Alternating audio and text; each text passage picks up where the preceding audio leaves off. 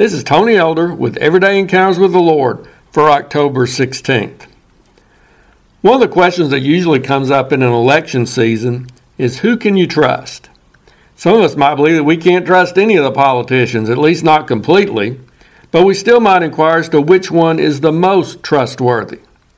I would suggest that this is a more important question than many others which the pollsters ask, such as, which candidate would you rather have dinner with?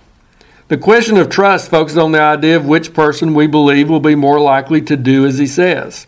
In other words, which one will follow through on those promises and nice-sounding plans proposed during the campaign?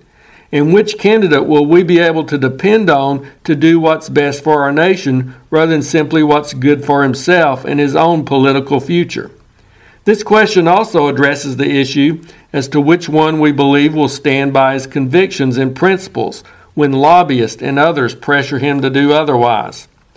Well, I'll leave it up to you to try to figure out which political candidate may be the most deserving of your trust. But I will endorse someone else I believe we can all trust completely, and that's Jesus. He's trustworthy because he's someone who will always do what he says, he will always act in our best interest, and he will always do what is right regardless of the pressures or circumstances. How do we know that? It's not just because he says so, it's because he's proven it. The greatest indicator that we can trust Jesus is the cross. At the cross, Jesus did what he said he came to do, to give his life a ransom for many.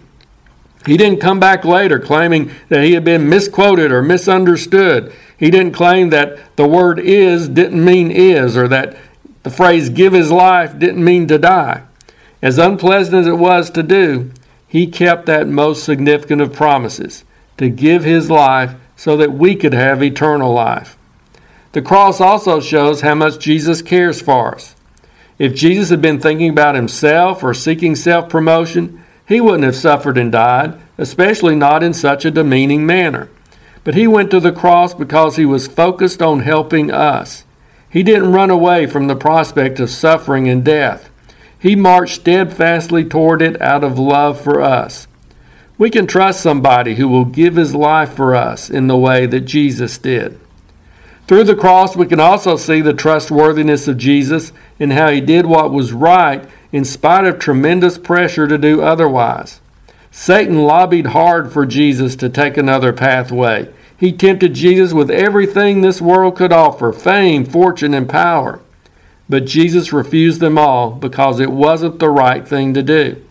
He felt the pressure in the Garden of Gethsemane, agonizing over the prospect of his suffering. But in the end, he submitted himself to the will of his Father. He was committed to doing the right thing no matter how high the personal price. That's someone we can trust.